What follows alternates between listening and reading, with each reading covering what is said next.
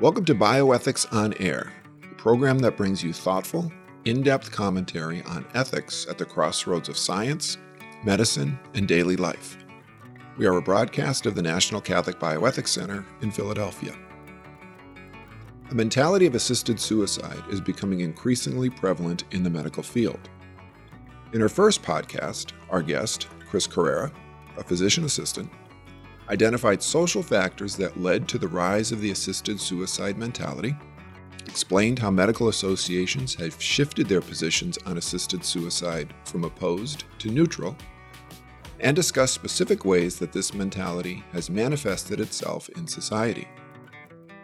In this second podcast, Ms. Carrera describes how the mentality of assisted suicide leads to the undertreatment of patients, particularly through erroneous applications of do not resuscitate orders and advance directives.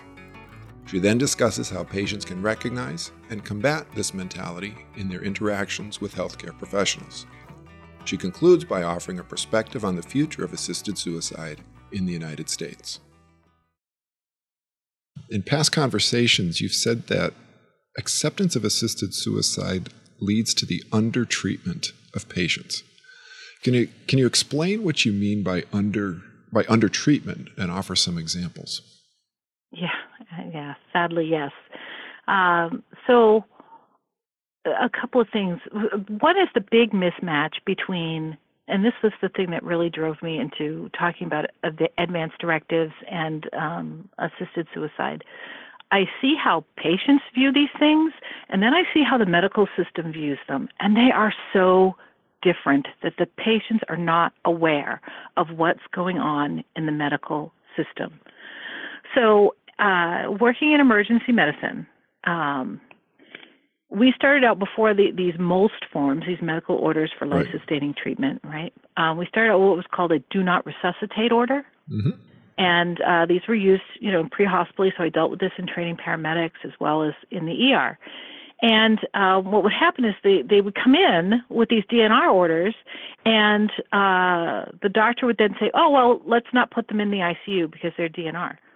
Well, wait a minute. DNR says do not resuscitate. That means if their heart stops and they stop breathing, it has nothing to do with whether or not they go into the ICU or not.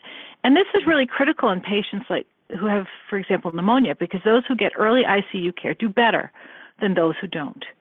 So it really impacts patient outcomes. And so that was one big example of it. And then there was also something in 1991 called the Patient Self-Determination Act. Mm-hmm. So this came out just as I was starting practice. And what would happen is, what the law is when you go into the hospital and you get admitted, you need to ask somebody about their wishes for treatment. Mostly it's about resuscitation. Now, when this first started, it was always the struggle between, the resident would say, you ask them, and and the ER staff would be like, no, you ask them. Nobody wanted to have these conversations.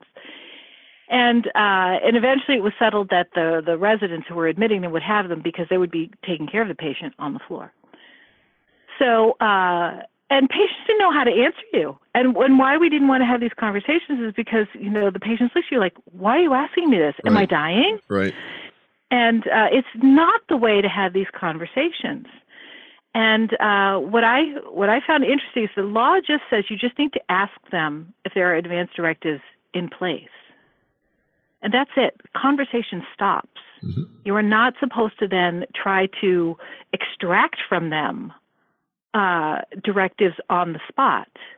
And that's what we see now in very unsettling terms, where they say, do you want somebody to pound on your chest and break your ribs? Right. Would you really want that? First of all, if I'm in cardiopulmonary arrest, I'm not going to feel a thing. And second of all, if I am a patient with advanced cancer or some other illness, my chances of being resuscitated are zero, really. And I said, is that how you prepare people for surgery? Is that how we do informed consents? Okay, I'm going to, take a scalpel and cut open your skin and pull out the sides. That's not what we do. That's not how we have other conversations. So it's not how we should be having this conversation. And the objective is clear, to try and get patients to forego treatment. And that's what advance directives do. That's why insurance companies are pushing advance directives. And it continues to go against the dignity of the human person. So what you're saying is, if I have to be on dialysis, then my life isn't worth living. I'm lesser, I'm a lesser of a person, and so therefore let me die rather than have to suffer going to dialysis 3 times a week. I asked this woman, when we were discussing this, and she said, I wouldn't want to be on dialysis. She's a physician. She said, I wouldn't want to be on dialysis. And I looked at her and I said, well, wait a minute. You've got 3 kids, 3 grown kids, and none of them have had grandchildren yet. What if, one of your kids was expecting your first grandchild and you needed to go on dialysis? Oh, I would go on dialysis. Absolutely. This is why I have always advocated, and the NCBC always advocates, that we make these decisions when they are presented to us and not in advance as an advance directive, because you just don't know what your situation will be. And by putting down those advance directives, it's only a means of the medical system giving them, license to reduce your care. There was a very interesting series of articles by Fernando Meraki. It was called the Triad series, which is called The Realistic Interpretation of Advance Directives. And he asked everybody, he tested physicians, he tested students, residents, EMTs, they all flunked, okay? They all could not get straight how to appropriately institute an advance directive. And I just remember a couple of quotes from him. One is, a DNR does not equate with end-of-life care or do not treat orders. That is a misnomer that has developed over the years, which we in the healthcare community have allowed to happen. DNR orders only come into play when a physician is found in cardiac arrest. And his other great quote, in the situation of a critical illness, there are paternalistic providers who seem to think that that is the time to essentially withdraw care, treatment, or life-supporting measures. Then there are others who are more patient-centered, who feel that you give the treatment and then allow the family to make the decision. I do not know which one is going to win out there, but I have the feeling it is going to be financially based to some degree. Well, now we see futility laws that have been enacted in Texas. We saw Charlie Gard and Alfie Evans, who was deciding whether or not they were going to get care. Mm-hmm. In my own personal experience, and we've talked a little bit about this when I was down there, how these have really started to cloud clinical thinking in odd ways. So when my stepfather was ill, was diagnosed with cancer, he had an episode of rapid AFib, so his heart was beating so fast. And they were giving him medications to try and get it to stop. And when the medications don't work, you have to actually shock them. Mm-hmm. You put electricity across the chest. And, the cardiologist was quite hesitant for good reason, because there were a lot of things to take into mind. One was the fact that he had brain metastasis. And it turned out he didn't need to do that. But he was ready to do it because he was convinced that this was something that had never happened before and that there was no clot in his heart. There's a lot of medical issues that are involved with that. But the next time he got admitted to the emergency department, by then he had filled out a MOLST form. Now, it was appropriate at his stage, mostly because he was going to dialysis 3 times a week, and if he did go into cardiac arrest during dialysis, he did not want to be resuscitated, and really he was nearing the end. However, when he got to the emergency department, they just hear that he has this MOLST form. Right. And I asked the physician, I said, what happens if he goes into a rapid AFib? Would you cardiovert him to put his heart back in rhythm? He says, no, I wouldn't do that. That's a resuscitation. So what's the difference between putting an IV and giving him a drug to try and stop his heart from doing it, or using electricity to do it? And he couldn't really answer that question. Mm-hmm. And so that's one sense in where, there was a clouded judgment. He developed these breathing problems. We didn't know whether it was from his congestive heart failure or from effusions from his lungs. And I said, look, just tap him. You can tell from the tap, you pull the fluid out of the lungs, whether it's more from the heart, which would be thin and watery, or whether it's more from the cancer. And he would breathe better if it was from the cancer and you could drain it off. And they said, oh, yeah, that makes sense. And so it turned out the tap showed it was more from his heart. But the worst of these, which really shows everything that I've been talking about, my mom is very sick with leukemia. And she's a very active woman. She's never been sick. When she's home, leukemia doesn't have a lot of pain with it. She's out and about, bopping around, and going off to Europe to visit my brother when she was in remission and whatnot. But she goes in with a fever, and I was at the bedside until she was admitted, ready to go up to the floor. I leave, and within 2 hours, I get a call from what had to be probably the lowest ranking resident on the cardiology team that said, your mom's been her heart rate's been dropping down to 30, and we don't know why. And so we've been trying to ask her what she wanted for resuscitation, and all she kept saying was to call you.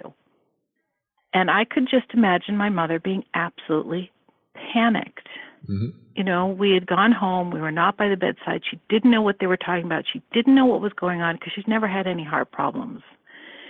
And to try to extract from her, again, all they had to say is, do you have advance directives? No. But she is a full code. And then she started talking to me about pacing, because my mother has these low platelets, which makes her prone to bleeding. So they're low, but they're not low enough that you worry. It's an interesting line how it works. But they said, well, she's got the external pacer pads on, but we really don't want to put a pacer wire in her unless, because of her platelets. And I said, look, her platelets work well enough that you could put a pacer wire in. And if you're talking about, because you're talking about patient comfort, so if you're talking about patient comfort, if she did need a pacer, putting a temporary wire in and pacing that way is far more comfortable than getting shocks across the chest. And she said, oh, yeah, you're right. I said, do you want me to come in? She said, yes, please. So I turned around and went back, and it turned out she never needed the pacer wire. And if she needed a pacemaker, which would have meant something implanted into her, which would have increased her risk of infection with advanced leukemia, is hugely problematic. We made it clear she didn't want a pacemaker. But if she needed some kind of temporary pacing to make it what might have been through just some condition, that truly the pacing wire is a much more comfortable way of seeing her through an episode like that than these pacer pads on the chest.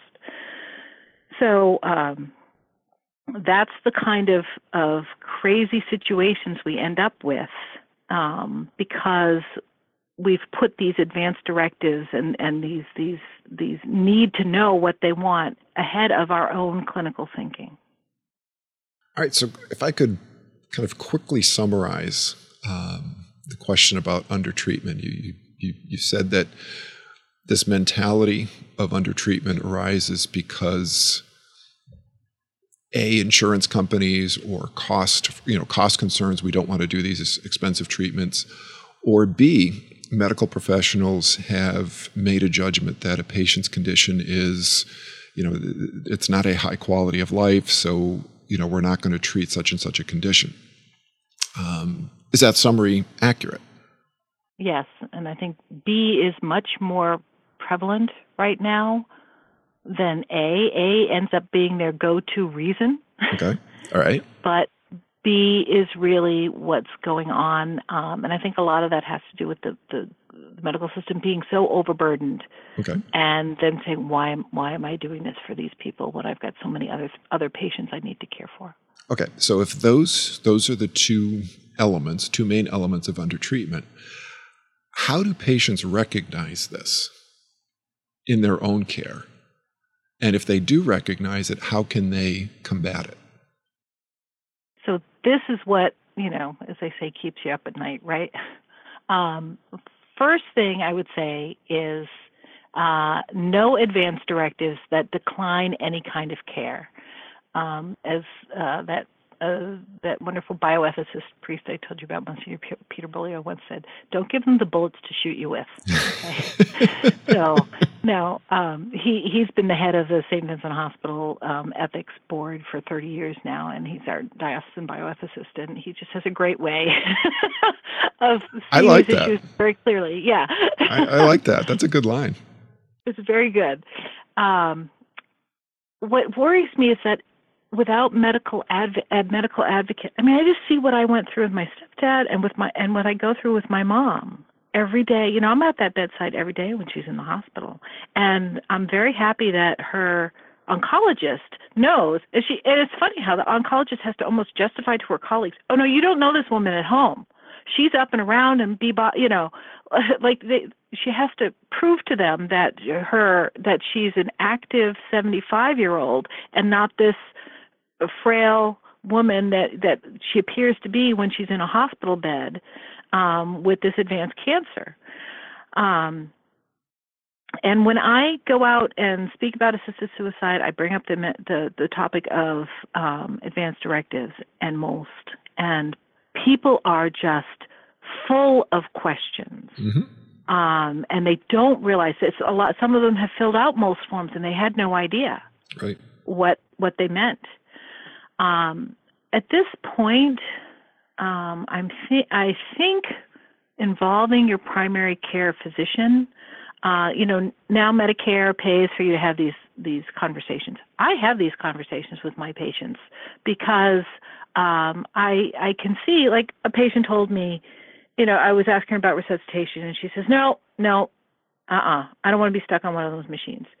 And I said, I can definitely appreciate that. But let me ask, if you needed to be on a ventilator for a short period of time to see if it was beneficial, and if it wasn't, we would just withdraw the treatment, which these days you ask somebody to withdraw treatment, they're running for the plug to pull it, okay? Mm-hmm. It's not hard, not like people once thought it was. She's like, yeah, I would want that. So you need to really have these conversations in depth, and that's not how it's happening. These forms are being handed to patients and say, here, fill them out. And that's why the patients really have no idea of how the medical community is viewing these things.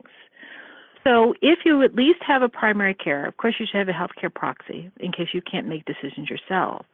But if how are you supposed to know if the doctor is really telling you, there are no other treatments, or is this you don't think I'm worth any other treatments?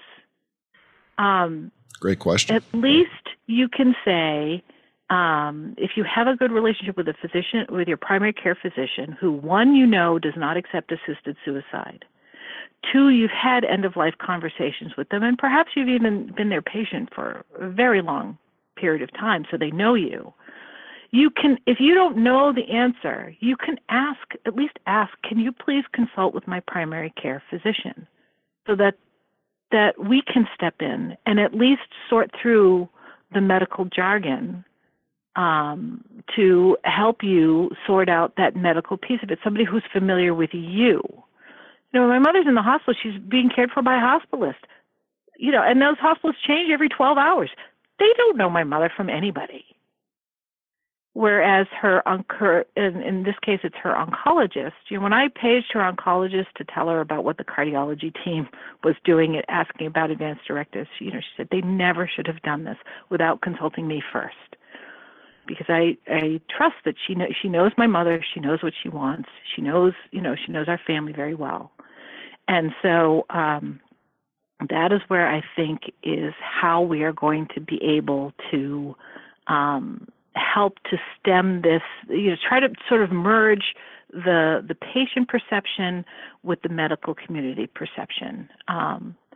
It's a shame that the primary care is no longer involved in caring for patients when they're in the hospital. Recent interesting studies showed that when primary care physicians take care of hospitalized patients instead of hospitalists, patients have better outcomes. All right, I'd like to bring this back as we move towards a conclusion, bring it back to the question of assisted suicide in general. So right now, assisted suicide is legal in 7 states, Hawaii being the latest state, plus Washington, D.C. So what do you, as a physician assistant, what do you see as the future of assisted suicide in our country, and how can we prevent it from spreading? So, given the acceptance of the medical community, I see it continuing to expand, unfortunately, which means we have to, one, at least try to educate our colleagues as to what's going on and what their role in it could be, but as well as educating the public, because that's what affects the political process. Ask our colleagues to pay attention to what is happening, like what happened with the Mass Medical Society. Open your email and answer the survey, right? And, be willing to put your neck on the line to come in with like the 20 or so of us that went in for Doctor's Day. I know a lot of legal professionals and medical professionals are like, I'm all for what you're doing. Yeah, but I really can't publicly say anything. Right. And, and these are all Catholics. And it's disappointing. Make known our opposition. As the laity, we must wade into the political process. That is our role in the church, to engage the culture. But also the clergy need to teach, exhort, and support us. It's a twofold process. And that's been the blessing of where I am at Christ the King Parish and with our Witness for Life committee. Our pastor doesn't show up to our meetings. He's offering Mass at the nursing home. But anytime we have a question, anytime we email him, he is implementing our programs in the parish. Very, very supportive. He has a novena to St. Joseph's, which is specifically to stem the tide of assisted suicide. I mean, it's a wonderful collaboration of the spiritual versus, with the laity. There's a wonderful movie. This is the latest thing we're doing as Witness for Life, is a movie called Fatal Flaws: The Legalizing of Assisted Suicide. If you look at Fatal Flaws movie, I don't know if it's .com, I believe. It's put out by Dunn Media. You can get it through the Euthanasia Prevention Coalition. So he's done a great job documenting both those for and against assisted suicide, traveled the world, went to the European countries where they've been legalized for a while, and really exposes how this business of thinking it's about autonomy turns out to be, no, it's not. It really ends up being doctors. It's really about cover for doctors, allowing them to do this without any ramifications on their lives. So definitely see that and ask other people to see it. In terms of getting information, obviously the National Catholic Bioethics Center is a great place, as well as the Catholic Medical Association and the USCCB, the Euthanasia Prevention Coalition, the Patients' Rights Action Fund. So those two are both national. If you follow the work of Wesley J. Smith on the Human Exceptionalism of the National Review, also the work of Michael Cook. He's got 2 websites, Mercator.net and BioEdge.org, to find out and get really good perspective and good argument, not just faith-based, but also through natural law. And of course, praying and contemplating. Don't just pray, God, please make this go away. really sit in contemplation in how God will work through you to do whatever it is that God wants you to do for this